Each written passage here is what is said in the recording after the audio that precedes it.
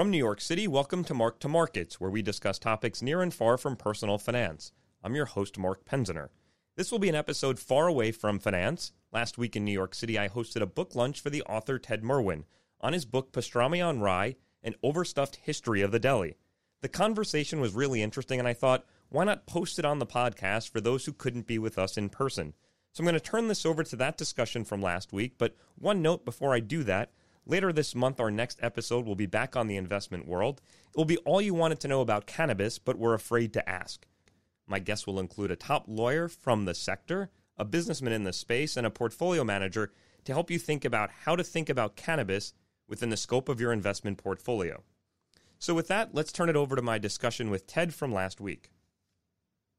My name's Mark Penziner. I'm a financial advisor here at Bernstein. And on behalf of all my colleagues who invited you here today, thank you for joining. We hope this is a pleasant, relaxed lunch for all of you outside of the typical stocks and bonds and capital markets stuff we usually talk about.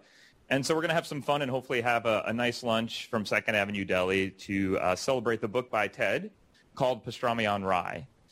Ted is a writer for New York Jewish Week. He is a professor of religion and Judaic studies at Dickinson College. He's the founding director of the Asheville Center for Jewish Life at the college. Ted, thanks for joining. So you're so welcome, Mark. Thank you for inviting me. So I think the easy first question is, it would be helpful, I think, for the audience to get a little bit of your background and why you chose to spend almost a decade researching for this. Sure, I'm happy to talk about it. So I'm actually from New York. I'm a native New Yorker, although I grew up in Great Neck. And do we have any people from Great Neck here? Oh, wow. The room. Oh, my God. Wow. So you have to be very specific and careful with your deli recommendations here. I grew up in Great Neck Estates. And I grew up in a family that was very secular. So my family didn't belong to a synagogue. I didn't have a bar mitzvah when I was 13. And our Jewish identity in many ways was based around food. I was very close to my grandparents, my mother's parents, who lived in Flushing. So I saw them pretty much every weekend. And they were also not particularly religious, but they were very ethnically Jewish. You know, like their accents, their places they would vacation, like the Catskills and Miami Beach. Their sort of cultural references, everything was very Jewish. And so when my grandparents would come and visit, the only kind of food that they ate was Jewish food. I never saw my grandparents eat an egg roll or a slice of pizza in their entire lives, and they lived to be fairly old. So when they would come, we would have to find some kind of Eastern European type food. You know, when we came into the city, there used to be, I don't know if anyone has ever been to like a Hungarian. There used to be these like little Hungarian or Romanian kinds of restaurants. I don't know if they're still around. Well, there's like Sammy's Romanian, which is like a tourist place or whatever. And there was Triplets, which was, if you saw the movie recently, the documentary about the three identical strangers. So we had a deli around the corner from our house. I was just talking to the Levinsons about it, called Squires. And so I would be the one who was kind of deputized to go around the corner to Middle Neck Road. And it was always the same order. It was a dozen slices of seeded rye bread. It was a pound of turkey, a pound of roast beef. It was a little like round squat container of gravy and a can of Heinz vegetarian baked beans. And they would kind of wrap it up in one of those paper bags. You know how they actually used to write with a grease pencil, like in the butcher shop or in the deli? They would total up the amount on the outside of the bag. And they would give it to me, and I would come home. And my parents actually still live in the same house on Elm Street in Great Neck Estates. And I would come in the door. I would put it down on their round kitchen table. And I swear, within 5 minutes, there was not a crumb. There was not a speck. There was not a morsel of food that was left on that table. That tradition lives to this day, as you can see from the back of the room. You know, it was like, many of us just celebrated the holiday of Passover. And so you remember the plagues. Remember the plague of the locusts that kind of come in and they eat everything in sight, They devour everything, And so that was what it was. It really was such a moment of connection to our Jewishness. But it was funny because I was telling this story at a talk not too long ago. And somebody said to me, that's so ironic that this was your experience. And I said, what do you mean? What's ironic about it? And they said, well, you were talking about you ate turkey and roast beef, Like, who goes to a deli for turkey and roast beef? Like, didn't you have pastrami? Didn't you have corned beef? Didn't you have tongue? Actually, my grandmother loved tongue. We didn't bring it to the house, but when we went out to a deli, that's what she always ordered. She loved tongue. It was her favorite food. And so what I realized was that what we were doing as a Jewish family was already something that was very American. Because, turkey and roast beef are like more American kinds of cold cuts than pastrami and corned beef. And in many ways, that is the theme of my book, that, the deli, we think of the deli as this, or the kind of food that was served in the deli as this kind of really Eastern European, traditional Jewish food. And yet, in many ways, the deli wasn't really an Eastern European thing. I mean, I tried. I mean, if you read the book, you'll see. I mean, I did as much research as I could. And I found almost no delis in Eastern Europe. I mean, think about, I'm sure you all know Fiddler on the Roof, right? Tell me the scene in Fiddler in which they're sitting around in the shtetl of Anatevka eating pastrami sandwiches. I mean, they're not eating it, I mean, it's partly because, Tevye was a dairy man, and the dairy and the meat wouldn't have gone together, but whatever, right? I mean, there's just a kind of American quality about the deli, because when people lived in Eastern Europe, they couldn't afford to eat meat, right? Meat wasn't a part of their diet. They were eating pickles and bread, for every meal or whatever. I mean, they were incredibly poor. So it's only when Jews first came to America and started to experience a little bit of affluence and upward mobility that the deli really kind of came into its own. So can you expand upon that? Because I found that to be one of the interesting parts of the book, that I associated it with Eastern European cuisine. Uh-huh. Your book goes into the fact that it really wasn't. In fact, it wasn't even really turn-of-the-century Lower East Side cuisine. So when did it become, I don't want to say phenomenon, but I guess there was a point in time where it was. So how did it become what we think of it as to be today? So this is one of my favorite pictures. This is from Katz's. It's I guess it's not tongue, right? It's pastrami, corned beef, and brisket. Yeah, and brisket. But yeah, so this was actually the assumption that I began the research with, that the deli's heyday in America was the immigrant period on the Lower East Side. So it was, Jews started coming to America in really large numbers beginning in the early 1880s, right, from Russia with the assassination of the Tsar, and came up until the early 1920s when the immigration restrictions went into effect. But I figured it was really like the, 1880s, 1890s, turn of the century, right? When you had so many hundreds of thousands of Jews who were coming from, Romania and from Poland and Lithuania and so on. Except that if it really wasn't a kind of food that they were familiar with in their respective homelands, and if they really didn't have any money, right, then it doesn't make sense that that's when the heyday of the deli was. So yes, there were delis, but it wasn't a big part of Jewish life. It wasn't a big part of Jewish culture.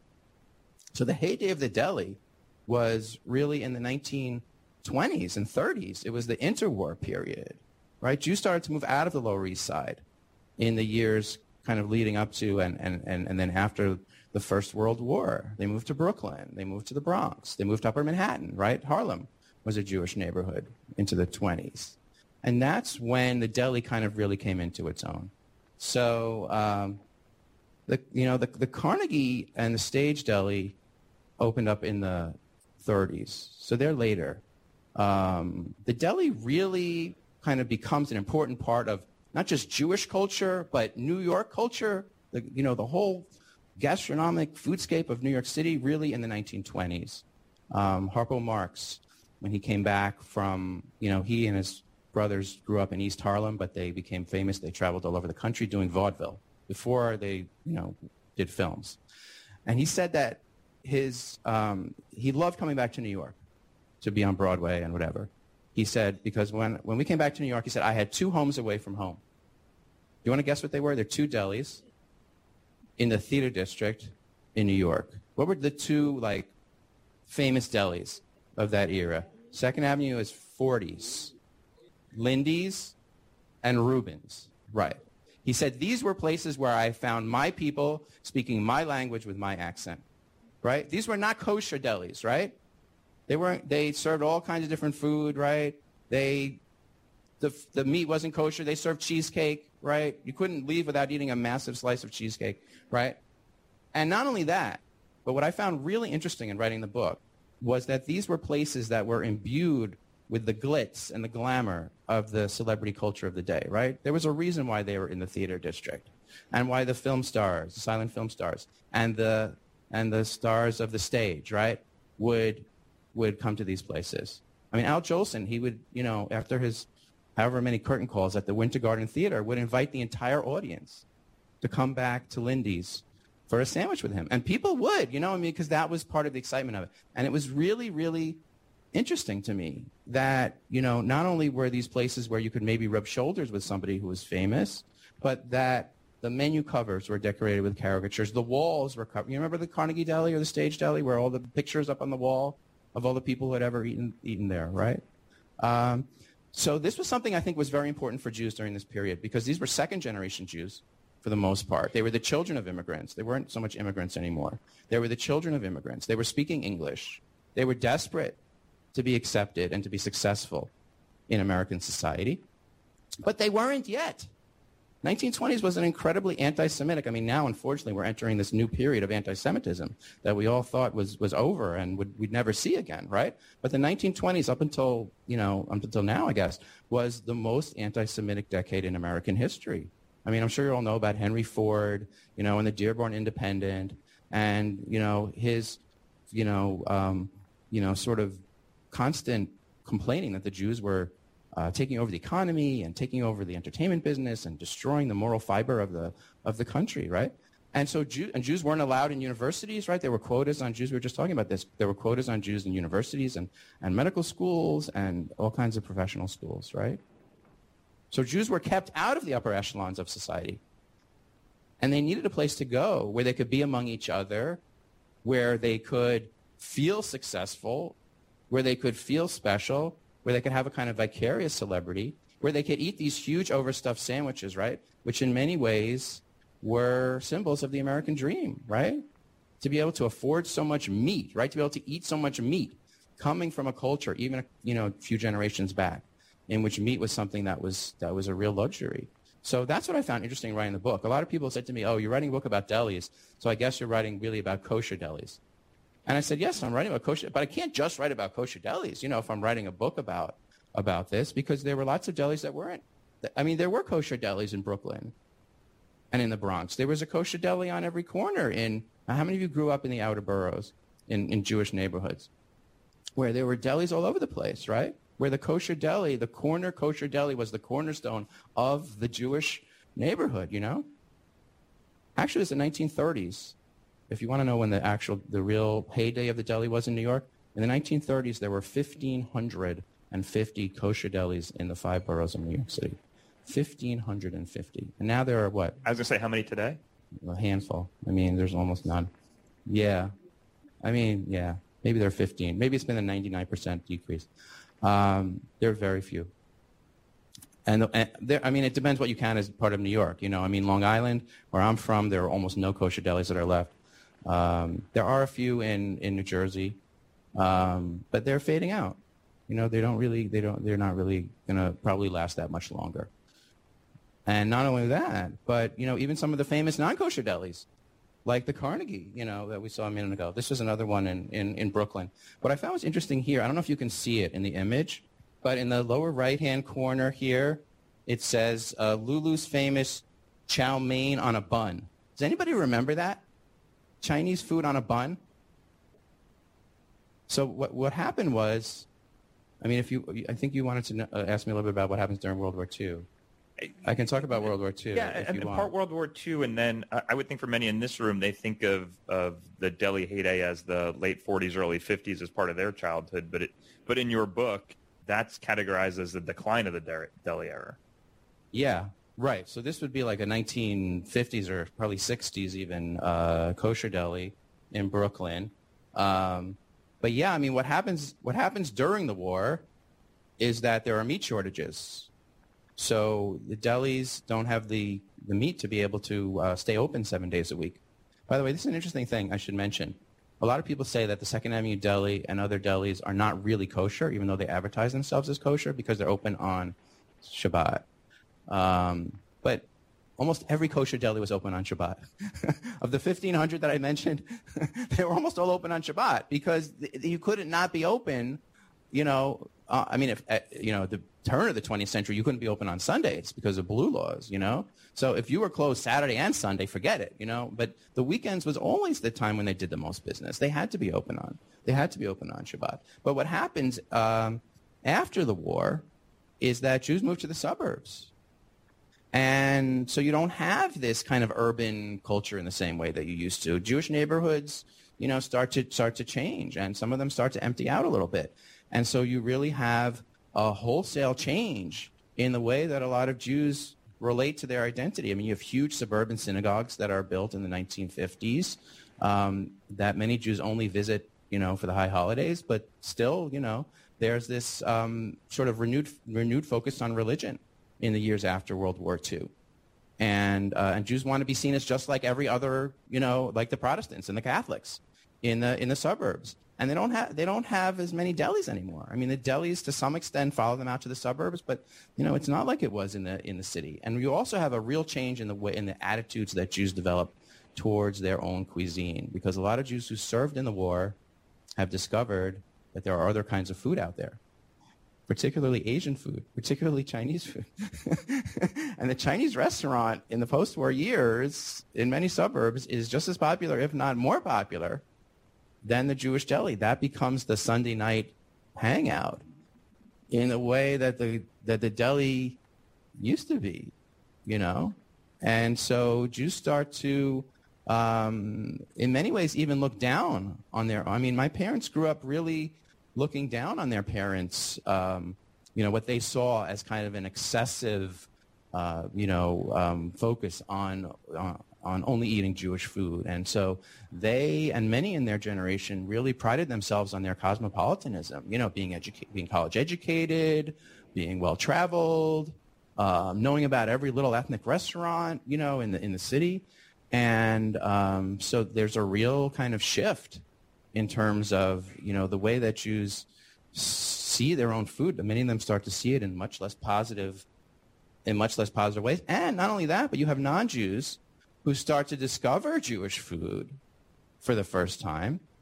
And there are delis that become, in some urban neighborhoods, I know particularly in Chicago, this is actually from DRG, which is a deli that's just closed recently in Washington, D.C., in DuPont Circle. But particularly in Chicago, I know there were delis that remained in the Maxwell Street area, the Jewish neighborhood, even after the Jews mostly moved away, and they developed a clientele among the African-American people who had moved into that neighborhood. I mean, where I live in Baltimore, or at least in Owings Mills, there's a deli called Lenny's, which serves, like corned beef and pastrami, and also fried chicken and macaroni and cheese. And most of all the people who work there are African-American. A lot of the clientele there is African-American. And it's kind of like a combination Jewish food, soul food type of place. I don't know if that exists in New York. So you're talking about the notion of the New York deli culture, but there's also deli, as you're alluding to, all around the country. So were there pockets of Jews, and I think what's interesting, although it's small in your book, is the delis that are in the Deep South. Were there Jewish populations in those areas and then the deli came to them, or was it vice versa? I mean, I think it's a little bit of both, actually. I think when Jews moved out of New York, they really missed certain aspects of Jewish life here, and the food was a big part of that, and so they would want it. In those days, you couldn't necessarily ship it from one part of the country to another and have it still be edible or fresh, and so they would delis would open up in Charlotte and Savannah, and places like that. And certainly in other parts of the country as well. I mean, one of the things that I found that I haven't really been able to figure out yet is why certain cities in the United States became, known as kind of deli towns and others didn't. So, for example, Baltimore, where I live, was definitely a place where delis were a very big part of the Jewish culture. Washington, D.C., almost no delis. I mean, I don't know why. Never really, and Washington, D.C. now is one of the fastest growing Jewish populations in the country. I think it's up to I think it's the third most Jews living there, I think. Chicago, absolutely, known for its delis. Los Angeles, particularly because of the association with the entertainment industry, and a certain deli where all the writers would hang out, a certain place where all the agents would hang out. It's still like that to some extent nowadays. San Francisco, not so much. So I don't know. I haven't really figured out why that happened in that way, but certainly wherever Jews went, there was a desire for bagels and for pastrami and and stuff like that. And I wonder if I don't know how much that's still true, because what I find in traveling around the country is that newer Jewish delis that have opened in California and other parts of the country tend to have a majority non-Jewish clientele. I don't think Jews are eating in delis anywhere near the way that they used to. Maybe in New York a little bit, but just think about how many delis have closed even in New York in the last 10 years. Why do you think that's happening? I mean, I think it's a good question. I mean, I think that a lot of it is because of concerns about health, which is nothing new. I mean, I write in the book about... This food's not healthy, is it? Not particularly. Okay. I'm sorry in case this is news to anyone. Don't eat for the rest of the day. Actually, one of my students at Dickinson, her father is a cardiologist in New Jersey, and he's a good friend he's actually the cardiologist to the guy who owns this place called Harold's. Has anyone went to Harold's in Edison? Yeah. I mean, that is some place, right? I mean, you have to describe it. It's like. I mean, I describe it in the book as it's like Alice in Wonderland kind of thing. I mean, you walk in and there's this whole display on your left of cases with the desserts, and the cakes are like this big, I mean, you order a matzo ball soup and it is a bowl for the matzo ball takes up the whole table, kind of thing. You order one sandwich for your whole party because the sandwiches are so gargantuan. So the guy who owns it used to be the owner of the Carnegie Deli, and he opened this place called Harold's. And so this guy is his cardiologist, and I never understood how do you eat here all the time? I mean, you would think that your patients would see you eating here, and they would really wonder, about your credentials or something like that. But what were you asking me? Oh, about why people are turning away from it. I think health considerations. I think, as I mentioned, Jews, starting in really the 60s. Discovered so many other different kinds of food. I think the price of meat is very high, and it's very hard to make a profit when your main business is sandwiches. You can't really make a profit on it. So you have to, right? Restaurants make their profit on what? Drinks, dessert, things that really weren't necessarily the mainstay of a Jewish deli. So the fact that Ronnie Dragoon is still in business, running Ben's, and that he's able to have a whole chain of delis, and that he's able to, and most of them that he's opened are still in business. And then he has one in Boca and now in Scarsdale. Anyone here from Scarsdale? Is Epstein's, is that still around too, in Yonkers and Scarsdale? Just barely. Okay, that's another chain, right? Or there are two of them, right?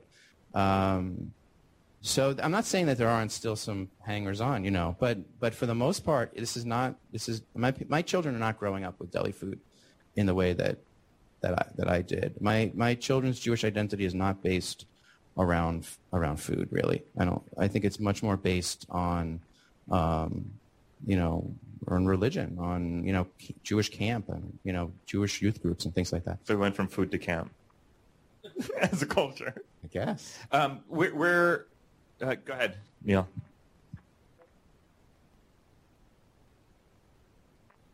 Yes. Yeah.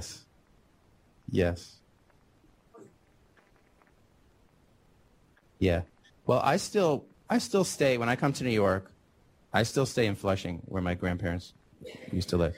So I got to eat very good Chinese food last night. But in Manhattan, it's also that, there was this trend towards fusion and whatever. So it's can you even go to a Chinese restaurant without having to have a sushi bar and a Thai and Korean and all that stuff? Vietnamese. It's Pan-Asian. Everything's Pan-Asian nowadays. Because why would you possibly want to limit yourself? I mean, when I was growing up in Great Neck, my parents made a big deal about the fact that we're going to drive into Queens and we're going to go to a Szechuan restaurant, or we're going to go to a Hunan restaurant. It was like really important what province of China the food came from, Nowadays, forget it. I mean, it doesn't even matter. It's because it's not even just Chinese food. But you're absolutely right, and I wonder about that. Why is it so hard to be able to get a good Chinese meal in New York? Last question, then we'll turn it over to the audience. Because we're having Second Avenue Deli, they kind of have an interesting history, having been on Second Avenue, closed, was restarted, I believe, by the son. Yeah. Right, and now there are two locations for the So maybe some color on that story and how that relates to maybe just the general history and future of where this business is going. Yeah. So the Second Avenue Deli is actually another example, you could say, of a chain, or at least of a multiple outlets, because Second Avenue Deli was on 10th Avenue and Second Avenue, and was very, very famous. Very colorful owner, Abe Leibowel, who was known as like the mayor of Second Avenue.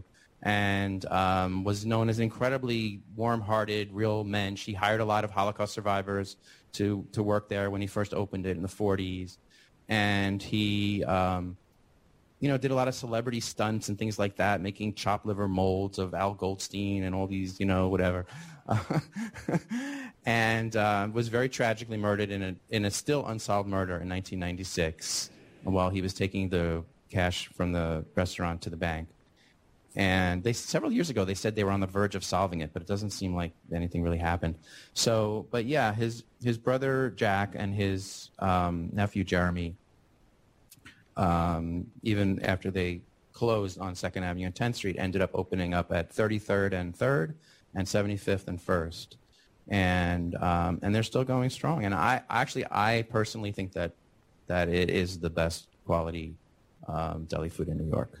I'm sure I'll get an argument about that from the fans of, Pastrami Queen and whatever. But, Pastrami Queen just also opened another in Times Square. Has anyone been to that one? I haven't been to that yet. Is it as good as the one on the Upper East Side?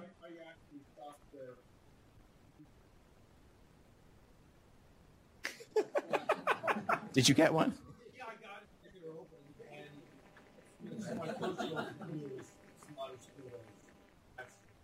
How big is a sample from a Jewish deli? Like, when I was a kid, we had a Baskin Robbins on my corner. If we had got a sample that was like a tiny little spoonful, was it like one slice of pastrami kind of thing? Okay, good. All right. Questions from the audience? David. Not so much, just two comments. One is that you were talking about Chinese restaurants. I think it's fair to say that Chinese food served in America bears no more resemblance to what the Chinese eat than Jewish deli food did to what the Eastern European Jews ate. That's the first comment. The second one is just to proselytize on behalf of a film on Amazon that anybody hasn't seen, Deli Man.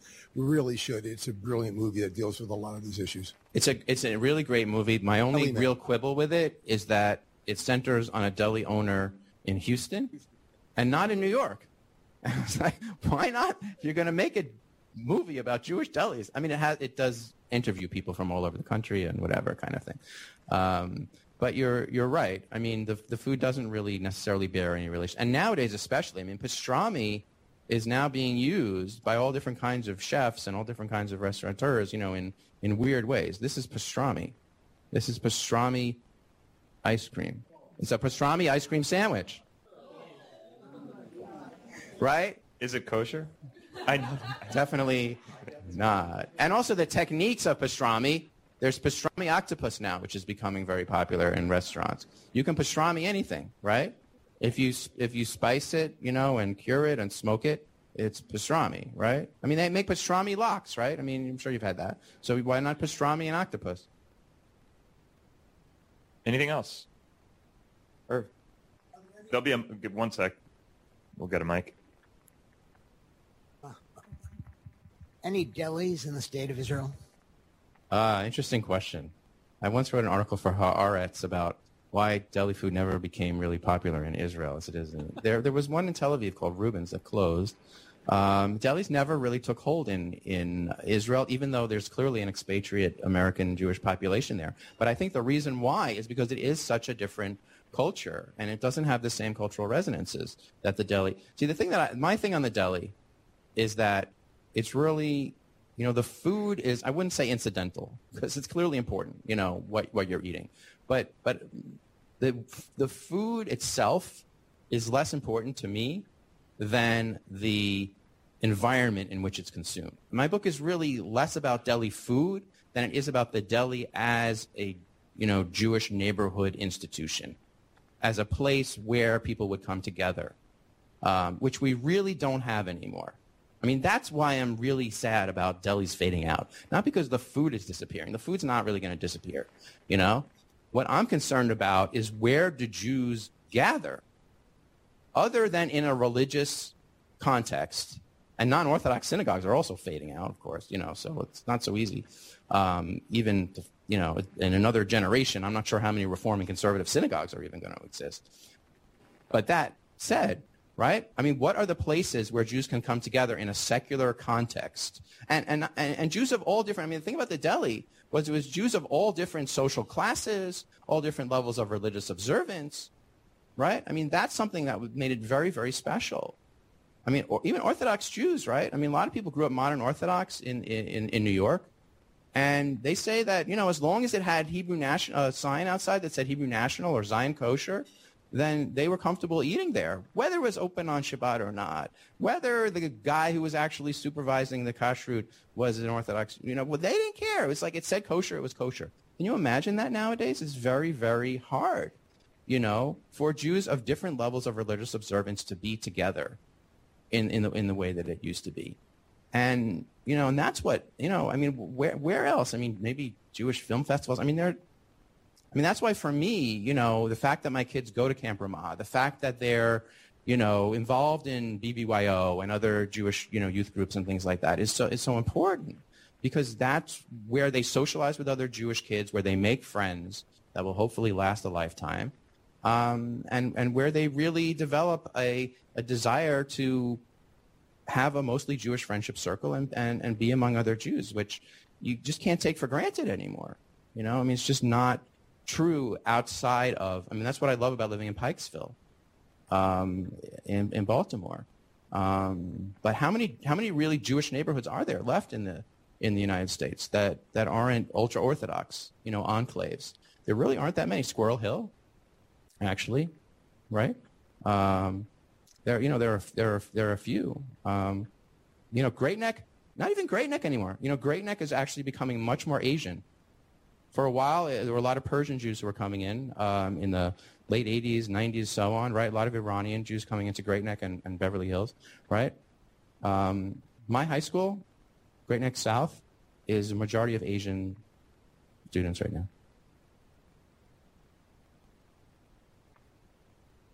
I can't see who's speaking. I can't. Oh, in the back. Okay. Teaneck. These are places that, not Teaneck, Fort Lee.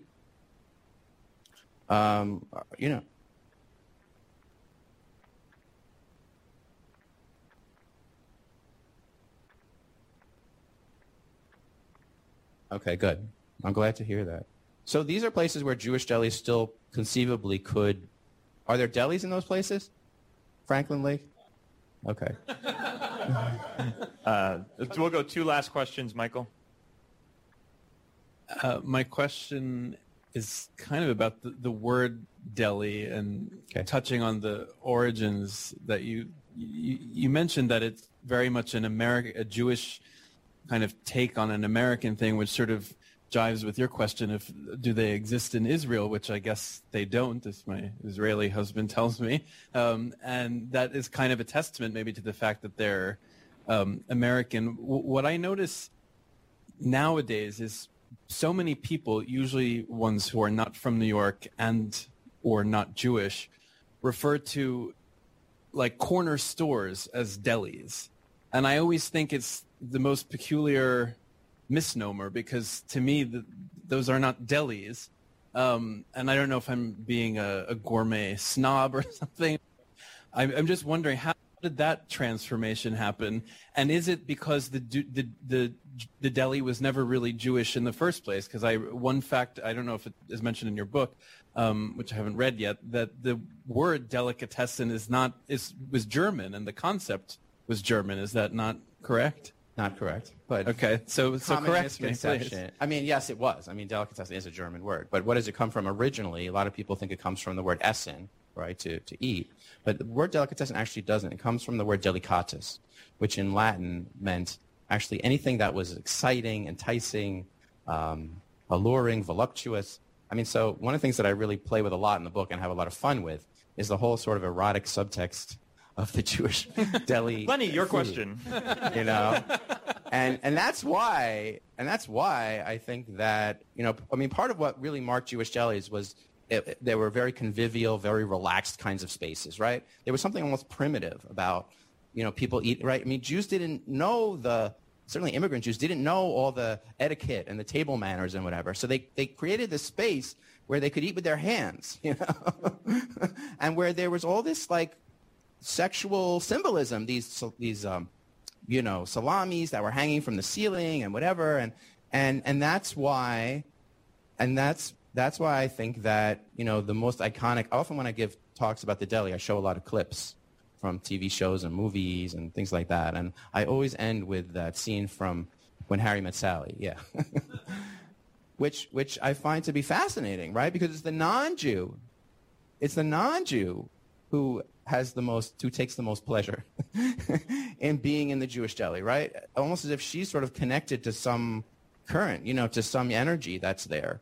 But that was there all along, you know, that comes from Yiddish culture, that comes from this sort of sense of Jews being able to let their hair down, you know, and not have to worry about the way that the outside society was perceiving them, but to know that they were just among their own. And still, if you go to the Second Avenue Deli now, it's not unusual for people to talk to each other who don't know each other, you know, between different tables, because it's a sense of, you know, we're all kind of, you know, coming from the same place.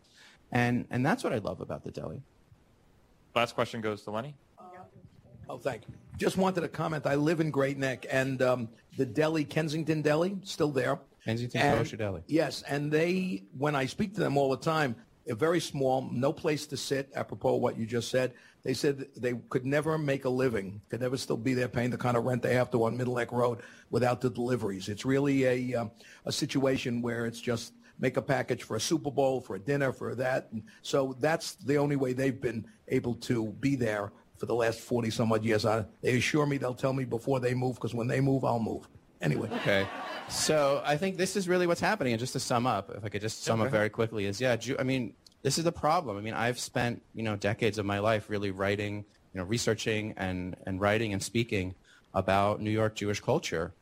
And, you know, I don't know how much longer so many of these aspects of New York Jewish culture.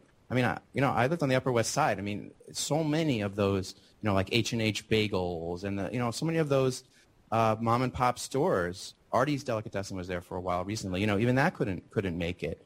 So I'm actually starting a new career in a couple of weeks, working for AIPAC. And I'm not going to be writing anymore about Jewish culture. I'm going to be focusing on, you know, the American-Israeli relationship. And maybe that's the future in some ways of American Jewish identity. I mean, certainly at AIPAC, they hope that it will be. Maybe that's the way. Maybe that's the way to keep American Jews Jewish, you know, is to imbue them, to instill them with a feeling of connection to Hebrew and to Israel. I don't know. Ted, thanks so much for your time. Thank you. Ted will be up here, ask her any questions. He's happy to sign books. So thank you all for taking the time.